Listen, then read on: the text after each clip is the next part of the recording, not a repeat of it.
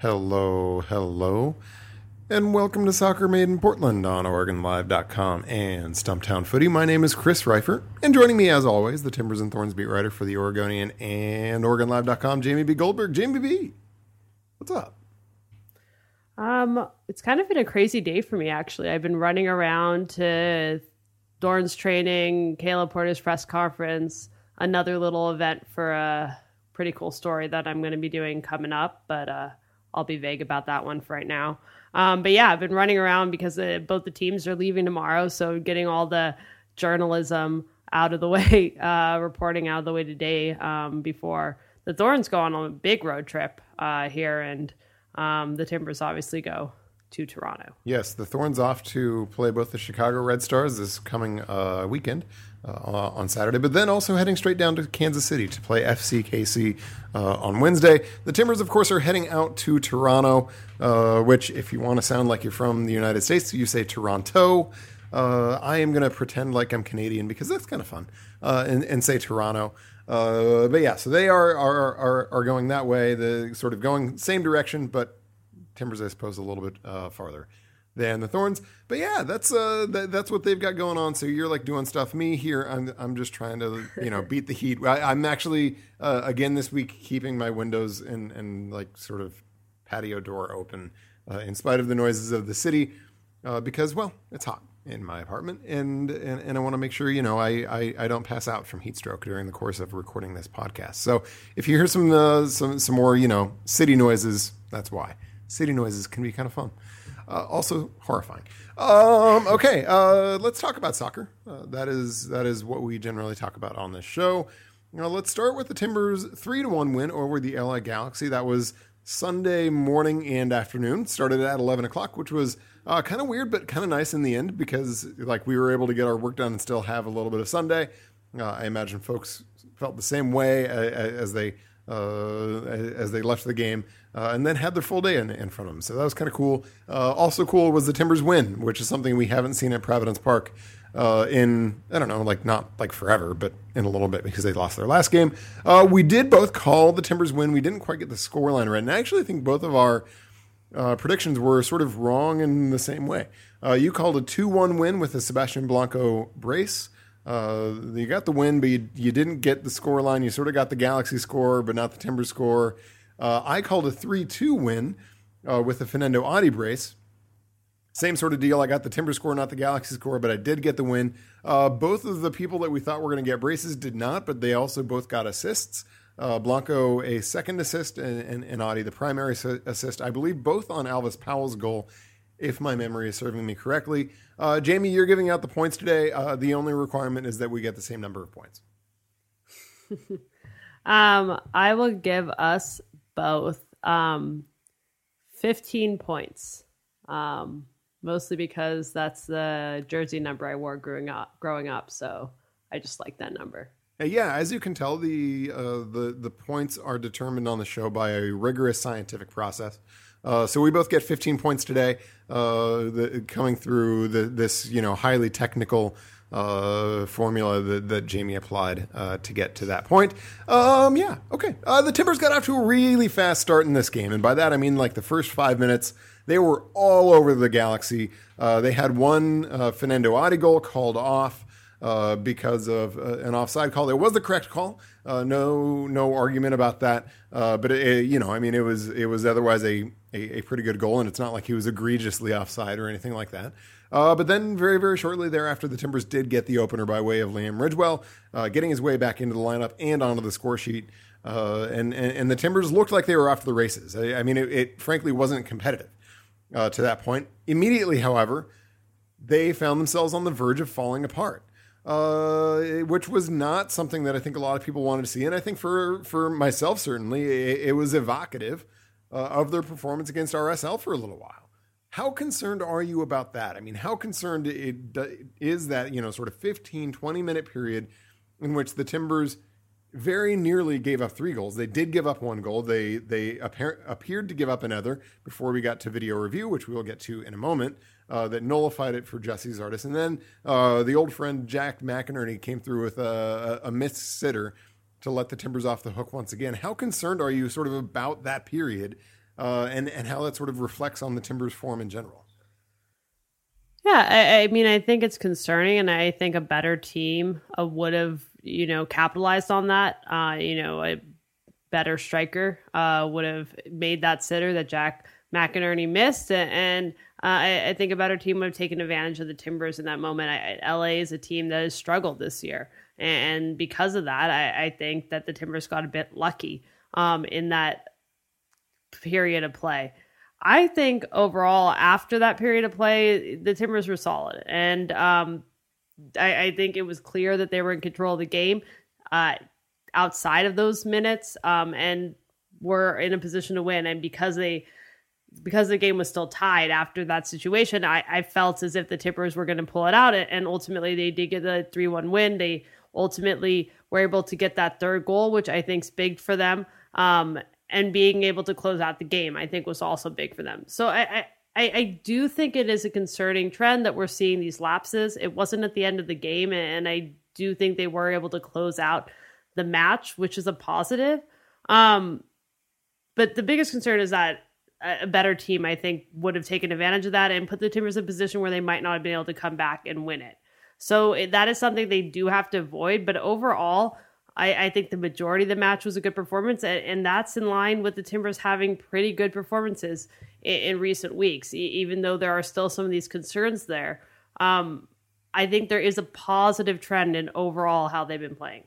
I think that's a very fair sort of overall take. I am still, though, nonetheless concerned about that 15-minute swoon, and it's because it's something we have seen over and over again over the course of the year. The Timbers get up by a goal, and then the foot comes off the gas, and then not only does the foot come off the gas, but in that instance, and Caleb Porter even said this in the post-game press conference. He essentially said they got kind of emotional after they gave up that goal. That there was sort of visible frustration, visible emotion from the team, and that's just, it's just the kind of thing where that's just what's going to cause to the same mistakes being made over and over and over again, and so that does concern me. I agree with you, though, that especially for about the 15 minutes on either side of halftime, the Timbers were really, really good. And that might be overstating it from the Timbers end a bit, but they were certainly significantly better than the Galaxy, who I thought were just a steaming pile of poo on the day.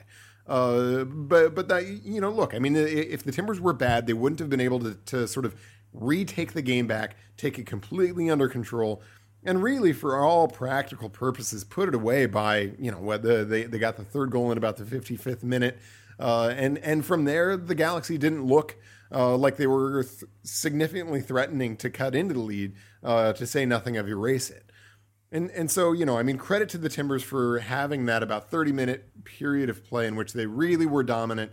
They really did deserve to sort of build the lead that they ultimately had and had some opportunities even to build it even further. And to really take control. I wasn't in love, with the sort of last half hour, and I think Porter also alluded to this after the game, that even with 3-1, it was at least conceivably a still competitive game, even though the Galaxy certainly, as you noted and I noted, didn't look like they were going to be getting back into that one. They did, after Jonah Dos Santos came on to make his debut, look, less terrible. And you would have liked to have seen the Timbers be a little bit more dominant over the course of those last 30 minutes and really finish it off. They weren't. Part of that had to do with Fernando Adi coming off with an injury. Put a pin in that. We're going to talk about that in a second.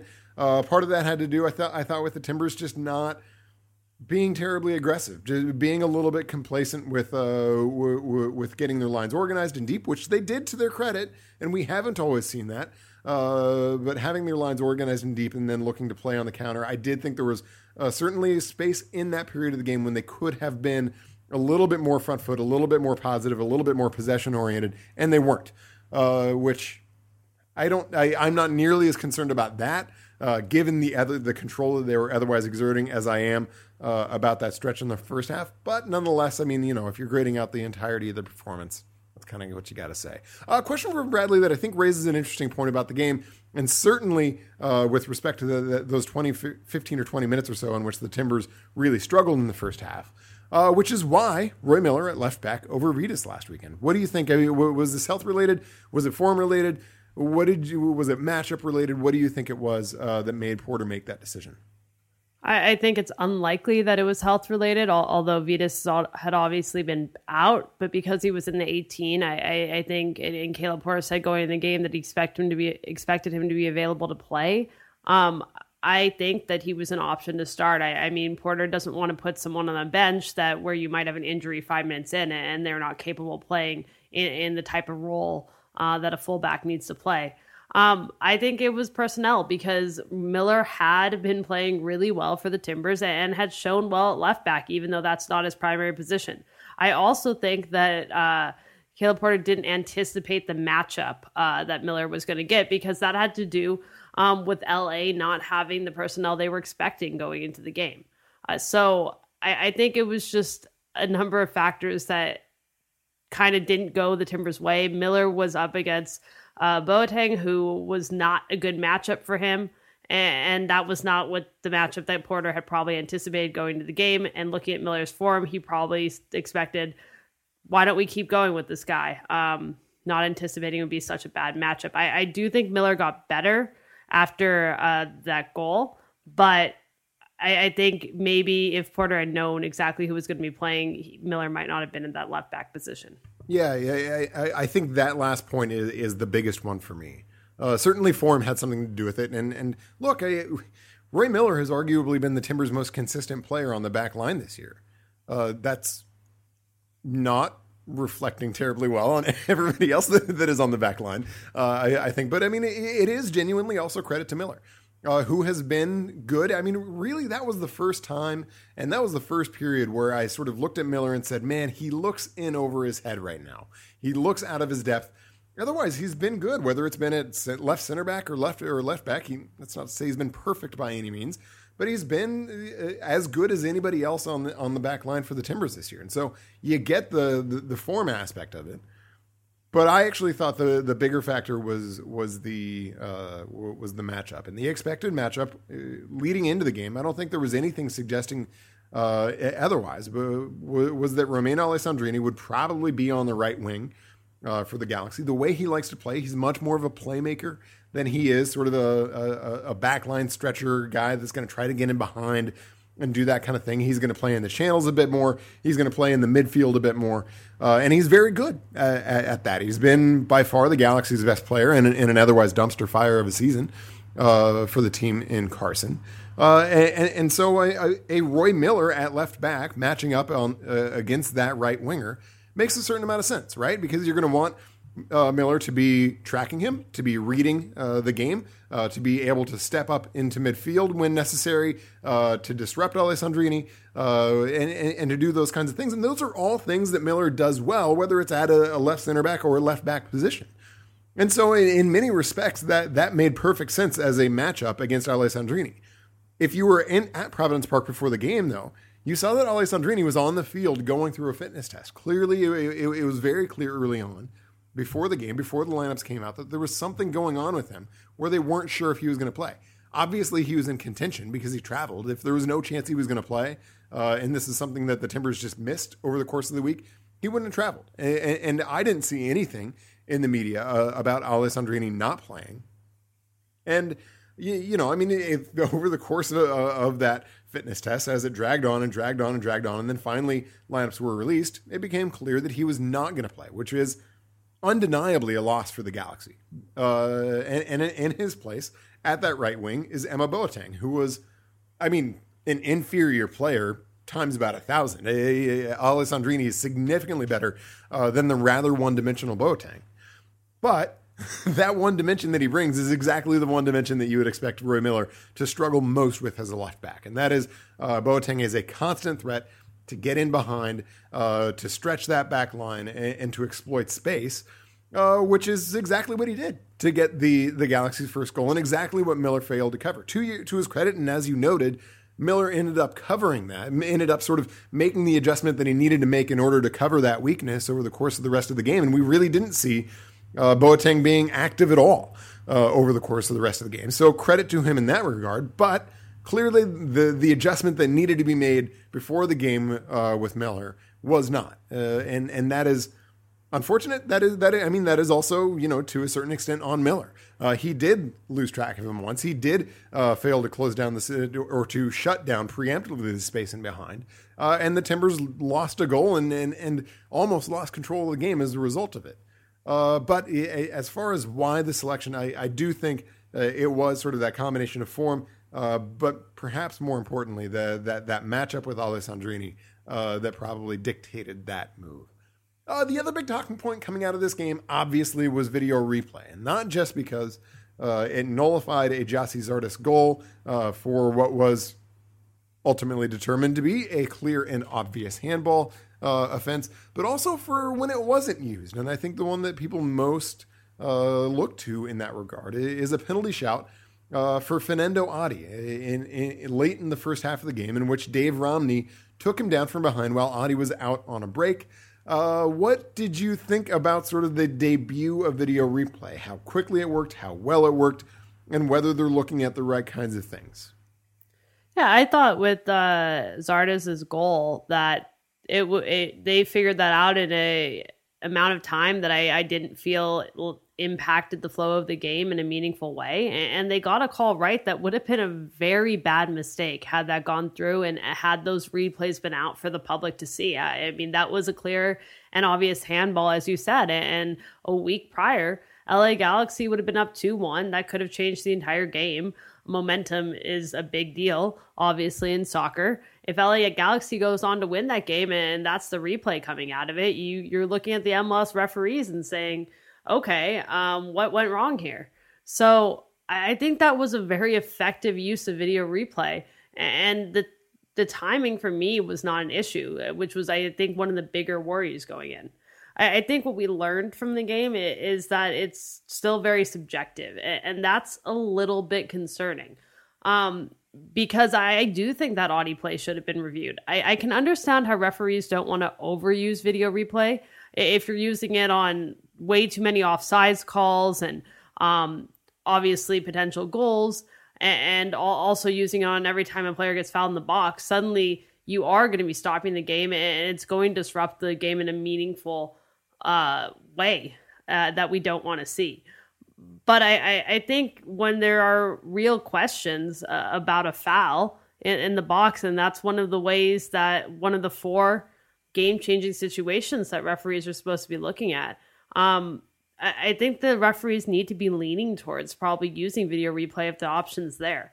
Or else I think, as Caleb Porter seemed to be after the game, coaches are going to be unhappy that it's not being used fairly and in the circumstances when it's supposed to be. So it's still very subjective. I don't know how they fix that, and I don't want to see them using video replay all the time on every single call or anything like that. But I felt that was a call that should have been at least reviewed if the option's there.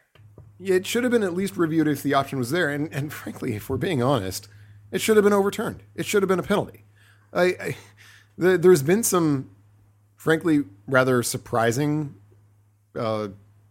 diversity of opinion, I'll call it, about whether Romney fouled Adi. What we know from viewing the replays is that Romney got none of the ball. That is indisputable. There is no rational argument that Dave Romney got any of the ball, because he didn't. And we have a replay that shows us that beyond any possible dispute.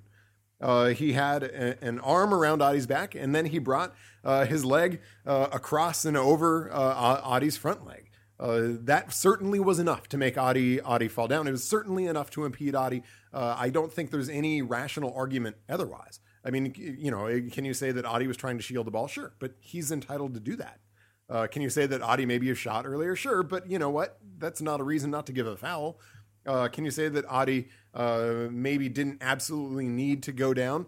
I think that's hard to say, because I think the challenge would have taken him down eventually anyway. But look, I mean, when do we apply a standard of could a player have sort of engaged heroic actions to not go down? Never. And so to me, that is a relatively straightforward call. It was a foul. And replay, in my view, very clearly and obviously, I say rather pointedly, demonstrated that. We don't know. I mean, the way VAR works is the sort of eyes and the assistant referee, the VAR, video assistant referee in the booth, takes an initial look at it. If he finds that the referee has made a clear and obvious error, he recommends to the center referee to review the play. The center referee can either reject or accept that recommendation. So the center referee has that option to his avail. We don't know, and we're not permitted to inquire as to where in sort of that process it broke down. We don't know if the VAR said, go ahead, no review warranted, or if Drew Fisher, the referee on the day, ultimately said, nah, I hear your recommendation. I just reject it. I'm not going to review it. We don't know.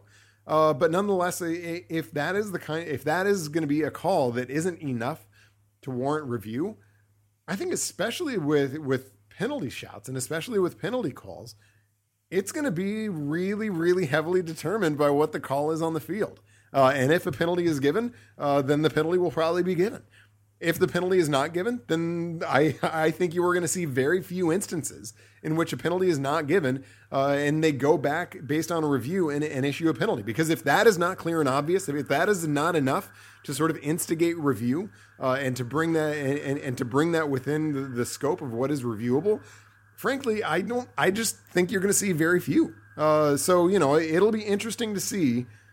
I guess the point from that is it'll be interesting to see, even within sort of the categories, the 4 categories of things that are reviewable: goals, penalties, red cards, and mistaken identification. Even within those 4, whether there's some sort of disparate effect in how the replay rules are sort of treated between those 2, because between those 4, because you can see it was easy for them ultimately to review and to disallow Zardes' goal. It was much, much harder, however, to review the penalty issue, and that could be something that we see going forward more consistently.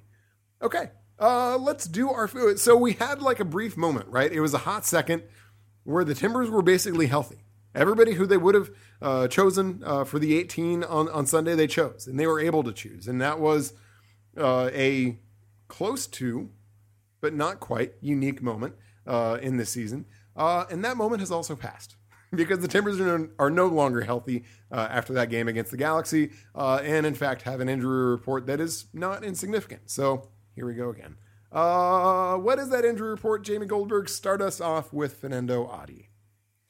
Yeah, Porter said today that he injured his hamstring on the backheel pass to Alvis Powell that led to Alvis Powell's goal, the 3rd goal in the game against the Galaxy. He basically said it was not severe, but also said that Adi hadn't trained as of today, Wednesday, and didn't know his status for the weekend. I think if a player hasn't trained on Wednesday, particularly if when the team's going to a place like Toronto and making that kind of travel, I personally think that sounds doubtful for the weekend. But Caleb Porter said it was still up in the air. Still up in the air as to Fernando Adi. Let's go to Liam Ridgewell, who came out late in the game, I believe in second half stoppage time. And there was some question about whether there was an injury at all, or whether it was a head, or whether it was the calf, or whether it was the quad. What do we know about that today? Yeah, it sounds like it's related to the quad injury, but Caleb Porter basically described it as some scar tissue being broken up in the quad, just lingering scar tissue from the recovery of this injury, and that creating, I guess, some soreness and some discomfort for Ridgewell. He also didn't think it was severe, but they said that they need to still evaluate to make sure that that's what it is and there's not something else going on. He also said he couldn't speak to the status of Ridgewell for this weekend at this point either. But again, I think when you have a road trip like Toronto, I'd be surprised if either Adi or Ridgewell is pushed into this game unless they're 100% ready to go. Marco Farfan. Farfan is still out with a sprained ankle. He was running on the side of training on Tuesday, which I think is a good sign just because on a sprained ankle, once you start running, that's a good step forward. But there's still, obviously, running in straight lines is not the same as cutting back and forth and playing soccer like they need to be able to do. So Porter had said he was behind schedule. We don't know exact date for his return, but he's expected to be out this weekend. And finally, Darren Mattocks. Mattocks left practice on Tuesday. Basically went down during a small-sided game, was holding his shoulder, it looked like, as he walked off with trainers. But Porter said today that he was fine. So it looked bad in the moment, but it appears that obviously Max was coming off a shoulder injury. Maybe they were just being precautious, or he got a little bit worried when he fell. But Porter seemed to think that injury was not something to worry about, and he was fine. So you alluded to it a moment ago, but we do have sort of the looking forward then to the TFC game. That is Saturday, by the way, at 3:00, if I remember right. 2:00, sometime in the afternoon. Look it up for yourself, just to be sure. 3:00. The reporter who actually deals in facts signals to me from across the internet. But yeah, so I mean, with Adi and Ridgewell questionable, I mean, what do you think about this? About sort of whether it's worth trotting them out to play if it's a close call? Why, if you don't think it's worthwhile, as you indicated, why do you think that is? And if they don't play, who do you think will replace each of those two? Roy Miller, by the way, is suspended for this game, so he is ineligible to be part of your answer. Yeah, I don't think it's worthwhile, especially in Audie's case, he hasn't trained up till today. I'm not sure. Ridgewell was not training on Tuesday. I'm not sure what his status was, but it sounded like they were evaluating both of them still. And when the team's leaving for the game on Thursday, I think that's a big ask to take these guys on the trip, try to push them into this game if they're not 100% ready. I think it just makes a lot more sense from the Timbers' perspective to maybe leave these guys back, make sure they're getting 100%. You're not going to cause more injury that could keep these guys out longer, particularly in Ridgewell's case, given how long he's been out. You really don't want to push him and possibly risk further injury. I think it makes more sense just to leave them at home, have them rehab, and get them ready for next week. I think there's pretty clear, well, I guess in Ridgewell's case, I think the clear change is going to be Olam coming in for Ridgewell. With Miller suspended, I expect Vitas, who we knew was on the bench for the last game, to move into that left back role, and then Olam, who's played alongside Mabiala already and has obviously got a lot of starts at center back this year, coming back into the starting lineup. Audie's case is a little bit more up in the air. I think the Timbers have two obvious options with either using Mattocks or using Ebobisse in that role. And I'm not quite sure which one Caleb Porter is going to go with. Mattocks obviously was coming off a good Gold Cup, had been playing well lately, and Porter for much of the season has considered him the number 2. But then you look at Ebobisse's game against Vancouver and Porter pointing to the fact that to develop young players, you need to get them 90-minute games, not just 5-10 minutes off the bench. So it'll be interesting to see which direction Porter goes out of those two, but I definitely think it'll be one of those two guys in the starting lineup. Yeah, I agree with you, and I just want to add a couple reasons as to why I wouldn't push them with these guys. And one is looking forward in the schedule, starting not this weekend, but the weekend after. The Timbers have sort of a 3 games and 9-day stretch. They play the New York Red Bulls at home, the Colorado Rapids at home, and then they go to play the Seattle Sounders in Seattle. It is not an unfavorable stretch because they actually go Friday, Wednesday, Sunday, which is about as well as you can sort of set that stretch up. It is better than the Sounders, who have to play 3 games in 7 days. So there is sort of an inherent advantage built into that. Also, the Timbers don't have to travel midweek because both of those first 2 games are at home. So that actually sets up pretty nicely, about as nicely as it possibly can for the Timbers if they want to really try to rack up some points in that week. And I just think is sort of priority number 1 then. For those guys is to have those guys available for that 3-game stretch. You could conceivably see both of those guys play significant minutes in all 3 of those games. And that is sort of the kind of stretch where if the Timbers can be healthy and playing good soccer during those 3 games, they could come out of that with 7 or 9 points. And you'd be turning around looking at that and saying, boy, that's kind of a game-changing, season-changing kind of stretch if they're able to do it. Certainly more important, and this gets to the second point, than a road game at Toronto FC. because it's a road game at an Eastern Conference opponent. It's not the kind of game that's going to be a 6-pointer. It's not the kind of game that's going to affect the Western Conference playoff table for the other team at all. And so if there's a game, and certainly with 10 games left in the season, there's no game that the Timbers don't want to win. But if there's a game that's sort of less important than others, this is the game. It's a really tough road game. There's every possibility that if the Timbers were to take their full squad, were to push Adi back into action, maybe push Ridgewell back into action, that given how good TFC is, and there's a decent case being made that they're one of the best teams in MLS history, but given as good as TFC has been, there's every possibility that they wouldn't be able to get the points out of that game in any event. And if that's the case, there's literally no cost to leaving these guys at home. Now, there is every possibility that they could go there and scratch out a point, or maybe even 3 if they pull off a bit of a miracle. But I mean, is that sort of possibility worth the risk of then not having Adi and Ridgewell, or Adi or Ridgewell, for that following 3-game turnaround? I think the answer is clearly no. And frankly, I would be surprised, given their sort of questionable nature on here this Wednesday afternoon. Their questionable nature on Wednesday, I would be surprised if either made the trip to Toronto.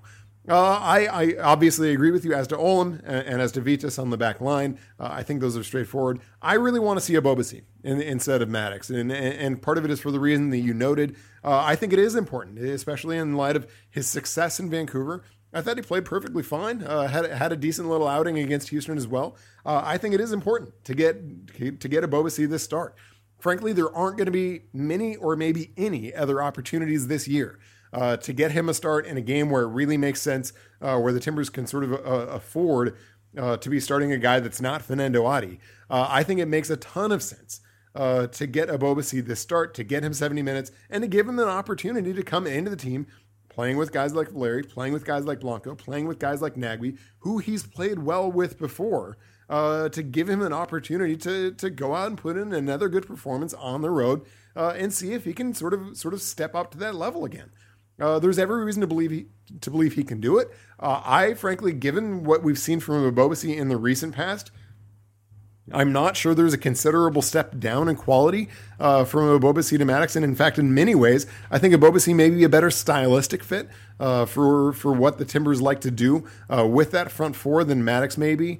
And so, yeah, I would like to see Ebobisse in that spot. And frankly, I'll go as far as to say I think it will be Ebobisse in that spot for the Timbers on Saturday, which is something to look forward to and is a good thing. Tyler wants to know, did or does Fernando Adi's injury prevent the Timbers from trading Maddox before today's transfer deadline? Today is Wednesday. It is currently 6:51 p.m. As I say this right now, which means the transfer window closes in 2 hours and 9 minutes. We have not heard anything about Maddox being traded. There has been sort of murmurs that it's been possible, but we haven't seen anything concrete out there. Do you think Adi's injury plays into that at all, or do you think it's other factors that, if it doesn't happen, will dictate that? Yeah, I think it's other factors. If there might just not have been a deal out there that made sense for the Timbers, that they felt that they were getting a good trade out of, that was worth losing Maddox at this point. I don't think it doesn't look like Adi has a serious injury. I think that's a big point. And like we just went over, they have Ebobisse as well, who has shown, at least in his one start, that he could be a real option there, even an option at potentially ahead of Maddox. They have other options at the number 9 spot if they have to go there. It's a spot Asprilla could play in, for example. So yeah, I just don't see those two as connected. I think if they had a good deal for Maddox and it made sense, they would have got it done. And frankly, I'm a little bit skeptical, I suppose, that the Timbers would be able to get. I'm fully confident the Timbers would be able to find somebody that would be interested in Maddox and that would be willing to take on Maddox's salary. I kind of doubt, given that Maddox's salary is not insignificant, that the Timbers would be able to find somebody who is also willing to give them value, to give them, a decent chunk of allocation money, or give them a good draft pick or something like that in exchange for Maddox. My guess is if the Timbers dealt Maddox, it would be mostly a salary dump. And you don't do a salary dump. There's no reason to do a salary dump unless you have sort of an immediate use for that money. And it may just be that the Timbers don't sort of have somebody immediately on the line that they could be ready to sign that would fit within the half season budget charge of Maddox's $300,000 or so spot, that they would be able to sort of immediately upgrade any position. We're going to talk about that in just a hot second. So, I mean, my guess is that is much, much more significant in dictating the Timbers' activity, if any, heading into the deadline than Adi's injury. I agree with you that given that it's not a significant injury, given that they do have a Boasi, that they do have a Spria, I do not think that is really sort of wagging that dog in any way whatsoever. Some questions about the Timbers. One comes from Patrick. Caleb Porter, last week on this very podcast, if you did not hear his interview with us, I recommend going back and giving it a listen. It is good stuff and certainly applies well beyond just last week. But in any event, he said that he would like to upgrade. There is a position on the roster right now that he would like to upgrade, but that he didn't say which position it was. Speculate, Jamie Goldberg. Which do you think it is?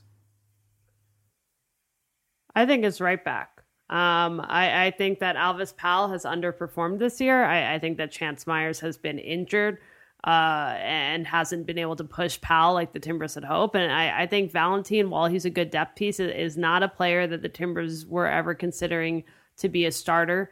They want a player at fullback. Caleb's been clear about that can be a player that can both be a good defender, but also get forward and contribute in the attack. And while Powell was able to do that part, go forward and contribute in attack and even score in the last game, that's not something we've seen from him consistently. And the defense has been inconsistent as well. Even in this last game where he scored, you look at the goal that Zardes scored. Powell basically gave up the free kick by making a dumb decision to commit a handball when he was looking for a foul. So I think he's been inconsistent. I think he's been an overall disappointment this year. And that's a position that the Timbers would like someone to push Powell and beat him out for the spot if they're better. I definitely think it's right back as well. And I think that probably goes to sort of highlight why the Timbers are apparently looking like they won't be trading Darren Maddox. And that is, look, given that it's sort of essentially a $300,000 sort of cap hole that they could then fill with a starting quality right back. I think when you factor in that they would have to fold into that the acquisition fee, whether it's a transfer fee or a buyout or something like that for a player, I'm doubtful that they would, without taking great pains, be able to find somebody who is available in this window right now at the sort of toward the end of the window, that they would be able to find somebody that would be easily able to fit within that spot. You look at where international signings are going in these kinds of spots. It's not at all uncommon now. And we've seen, I think, a couple, at least in this transfer window, to see teams using targeted allocation money to bring in, sort of a sure thing starting quality right back. It's not at all uncommon for those kinds of players to be paid $350,000, $400,000, and maybe even to come with the transfer fee along with it. And so I'm just a little bit skeptical that they would be able to find somebody to fill that spot in this window, in this sort of time frame that would fit within the hole that Darren Maddox and his trade would create in a trade. Andy wants to know, how hot is it on the turf on a 94-degree day? And besides injury, does this seem to be another problem for turf? I don't know the exact number of how hot it is on a 94-degree day on the turf, but you've seen the measurements that the Timbers have done, and I believe the Thorns have done as well when they're measuring the heat on the turf on hot days, and they're well up there in the hundreds. It's very, very hot on the turf on a 94-degree day, and to the point where you'll see lots of players throughout the game pouring water on their feet. Just because their feet are burning up there as they're running around. It's not an ideal aspect of turf. I think as turf goes, the Timbers have one of the better options in MLS, and I think opposing players will say that as well. And I just don't see at this point grass being a viable option in Portland, both with the weather that is here and the fact that this is a multi-use field to some degree. with multiple teams playing in one weekend, and then also Portland State football also using the field as well. So yeah, there's reasons why players prefer grass. As turf goes, Providence Park is pretty good. But yeah, it gets really hot on the field during a hot day. I think the last time the Timbers delayed in that instance the start of a game in order to get out of the midday sun, they took sort of a thermometer measurement down on the field at midday about when the game would have been kicking off. And correct me if I'm wrong about this, but it was something like 150 degrees, which is utterly insane. That is completely unplayable, right? We can all agree on that. Those are not playable conditions. And they have played in similar conditions in the past. And it's led to some, pretty bad games where you did see a lot of guys spraying water on their shoes and doing those sorts of things. So is this a problem for turf? Absolutely. And actually, to me, it is the primary problem for turf. I think the empirical evidence out there about turf causing more injuries than grass is highly suspect. It does cause more sort of rug burn types of things, but even less so. I mean, not even as much with sort of the newer turf like the Timbers had, as opposed to the old carpet and sort of harder kinds of surfaces. But I mean, when you look at sort of soft tissue injuries and those sorts of things, more serious injuries, the empirical evidence on that is at best questionable. That turf, in fact, causes a significant degree more injuries than a grass field. You've certainly seen injuries that have been contributed to or caused in part by bad grass fields in the past. Turf fields tend to be a lot more consistent than that. And so, I don't buy very significantly, and I don't see compelling evidence to support the injury argument, but there is absolutely compelling evidence to support that this is sort of the primary problem with turf. And just to clarify things, it's less the weather that is the reason why the Timbers don't have natural grass. And it is, as you noted, Portland State football. And football is absolutely gnarly, especially in the fall, especially during wet weather, absolutely gnarly on a grass field. And those teams that do play on grass fields and share them with football teams, you notice that the field is in really, really bad condition, especially after they've played a football game in wet weather, because it just crushes it in a way that is not fixable, even in a matter of days and even sometimes weeks. And so that is a huge problem.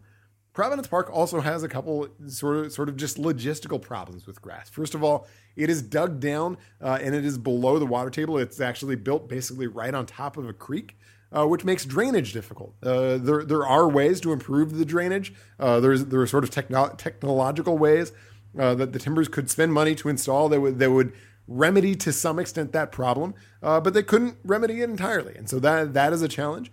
And then the other thing is, because it's sunk down in, and because the stadium is built up basically on all sides of it, if you include the Multnomah Athletic Club on the south side of the field, it actually has relatively limited sun exposure. You notice that the Providence Park field is under shade pretty early in the day, by about 4 or 5 o'clock, even during summer months.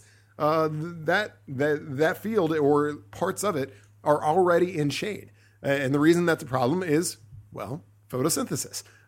You need sun in order to grow grass.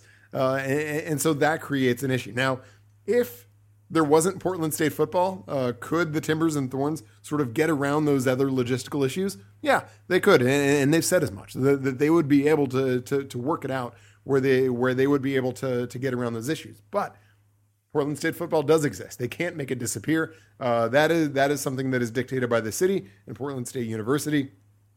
And the simple reality is the Timbers and Thorns would then have a field that would be in its worst condition at the most important time of year, because the fall and when the Timbers and Thorns are in the late part of the regular season or in their playoffs would be exactly when PSU would be chewing it up. And that, I don't think, is a terribly desirable result.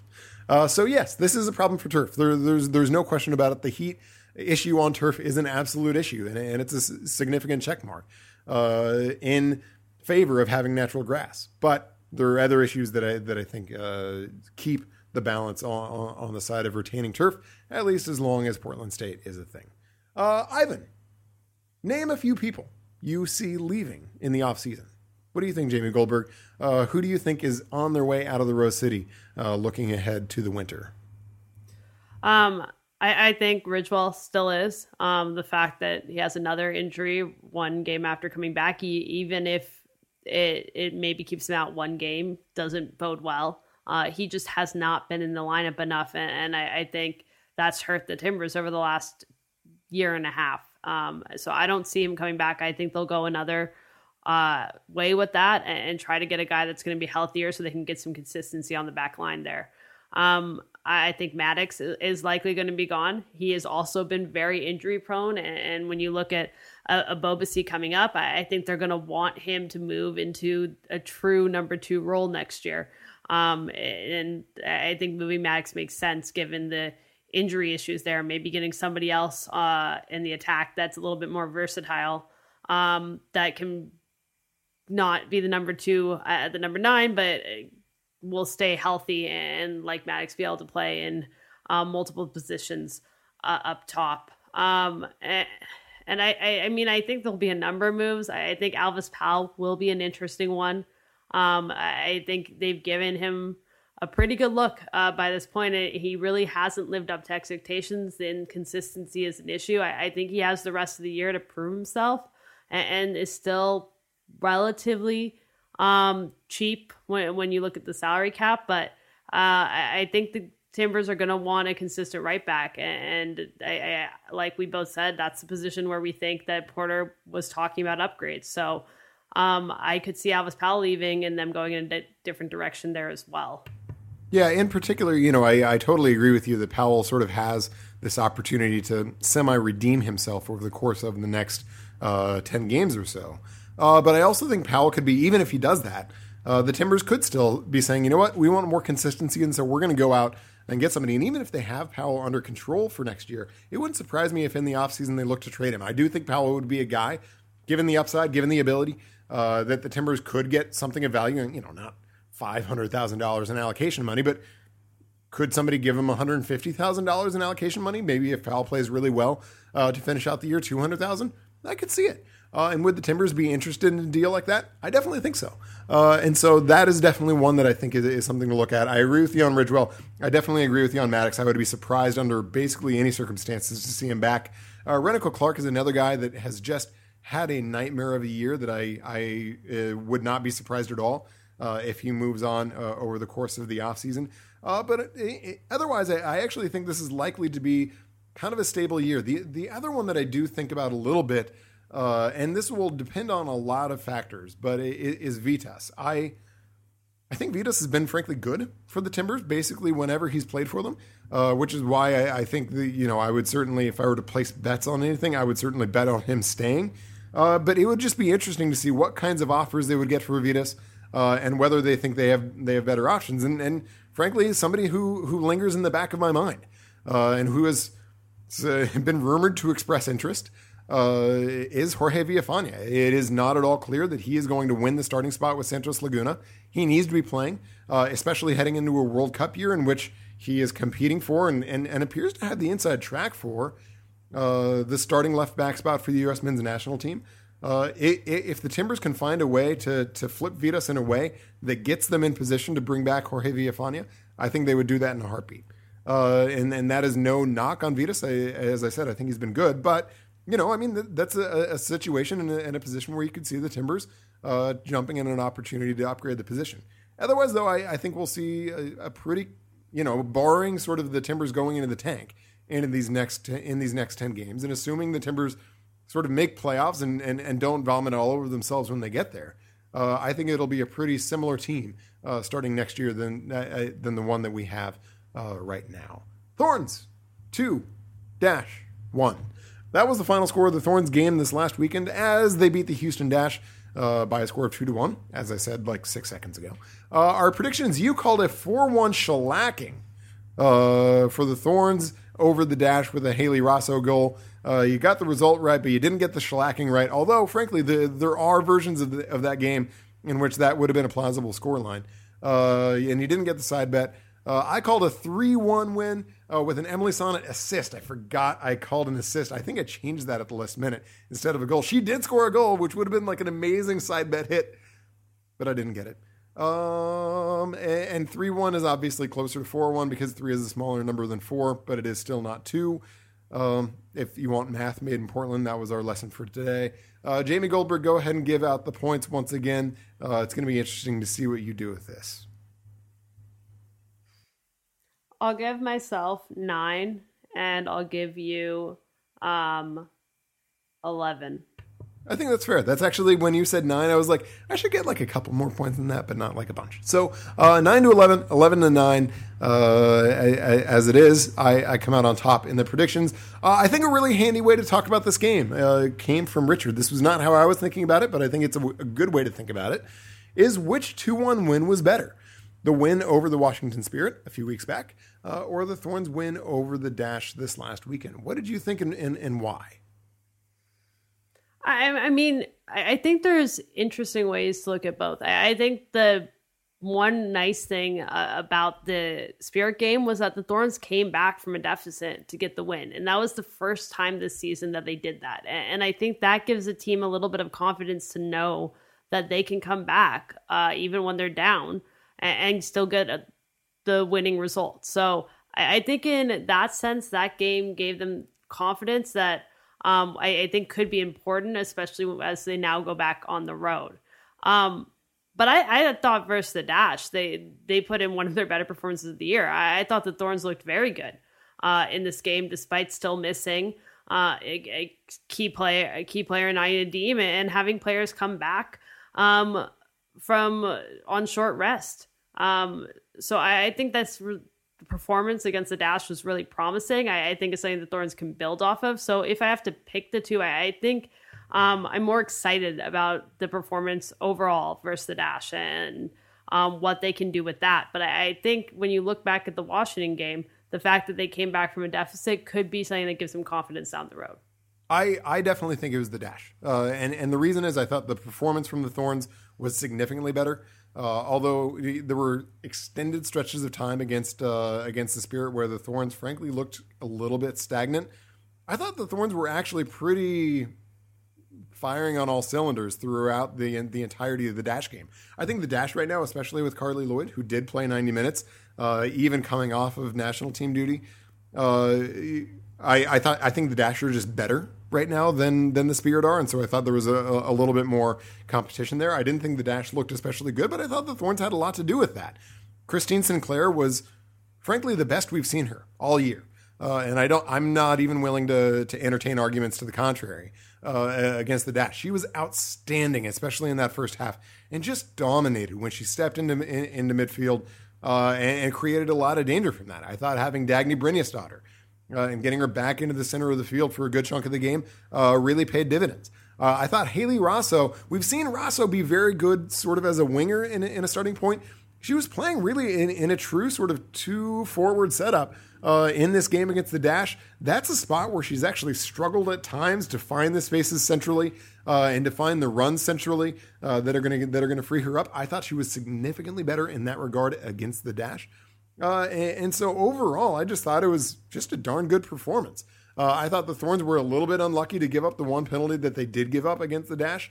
Otherwise, I thought it was a pretty sound defensive performance. And frankly, I thought the Thorns were a little bit unlucky, as I noted a minute ago, or at least alluded to, not to go 3 or 4 to 1 in this game. And so overall, I think for me, it is the Dash performance, and it is the Dash performance by some distance. Now that folks are back, by the way, welcome back, Nadia Nadim, after making the Thorns proud by advancing all the way with her Denmark team all the way to the Euro final. Now that everybody is back from the Euros, is sort of back in 100% after being out on national team duty, although we'll see, Nadim might be a little bit limited as far as minutes go this weekend. Do you think 5 at the back will continue? We've seen it relatively consistently through the course of this period of time in which the Thorns have had a lot of absences. Do you think it'll continue this week on the road at the Red Stars?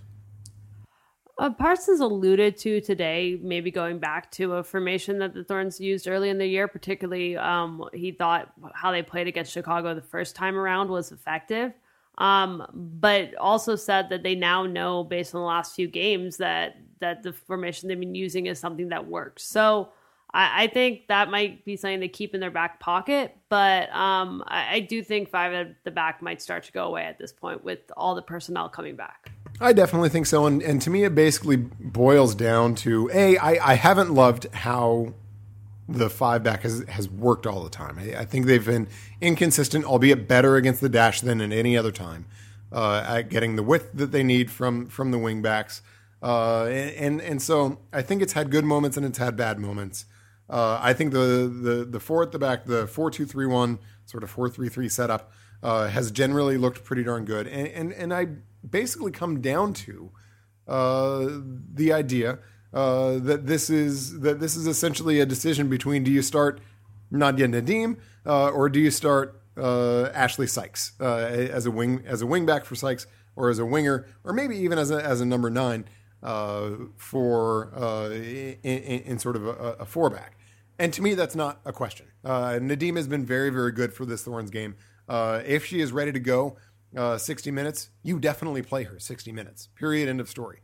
Catherine Reynolds is a perfectly competent right back. Is a right back that makes a lot of sense if you're going to play with a true winger on the right side. Hello, Haley Rasso. And I think that is a very, very viable setup for the Thorns as they go forward. How they sort out where they're going to put Sink, where they're going to put Nadim. Do they maybe go to a 4-4-2 and put them both and work them in a 2 front and do something a little bit different with their midfield? I think those are all open questions, but when I think about sort of the best group of players that I can get together in a viable formation, that is the one that makes the most sense to me. Thorns at Red Stars. That's Saturday at 5 o'clock. And the question I have about this one is a simple one. Is this the biggest game of the season to date? The Red Stars are sitting are sitting right now in second place, if I remember the standings off the top of my head. 1 point behind them are the Portland Thorns in third place. Yeah, and so that's the table. Is this the biggest game of the season to date? Yeah, I think so. I think the North Carolina game at home was a big one, and it was a huge win for the Thorns to prove that they could beat the number 1 team in the league. But yes, I think the Red Stars are just 1 point ahead of the Thorns at this point. If the Thorns can pull ahead, they'll start to put themselves in a position where they could be looking at a home playoff game, which obviously their goal is to finish first, but the secondary goal is to absolutely get that home playoff game. And so this is an important game. It's going to be a big swing. Either the Thorns pull ahead of the Red Stars, or the Red Stars take potentially a 4-point lead over the Thorns rather than 1. So I think this is the biggest game of the season. It's hard to find another one that stands out more. I agree for exactly that reason. The Thorns also need to get their road form sorted out, and this is just another reason why it's a challenging place to go do that, to be sure. But given the stakes, given that they're, very likely, unless they're able to sneak up and win the Shield, they're 2 points behind the Courage right now, with the Courage having a game in hand as well.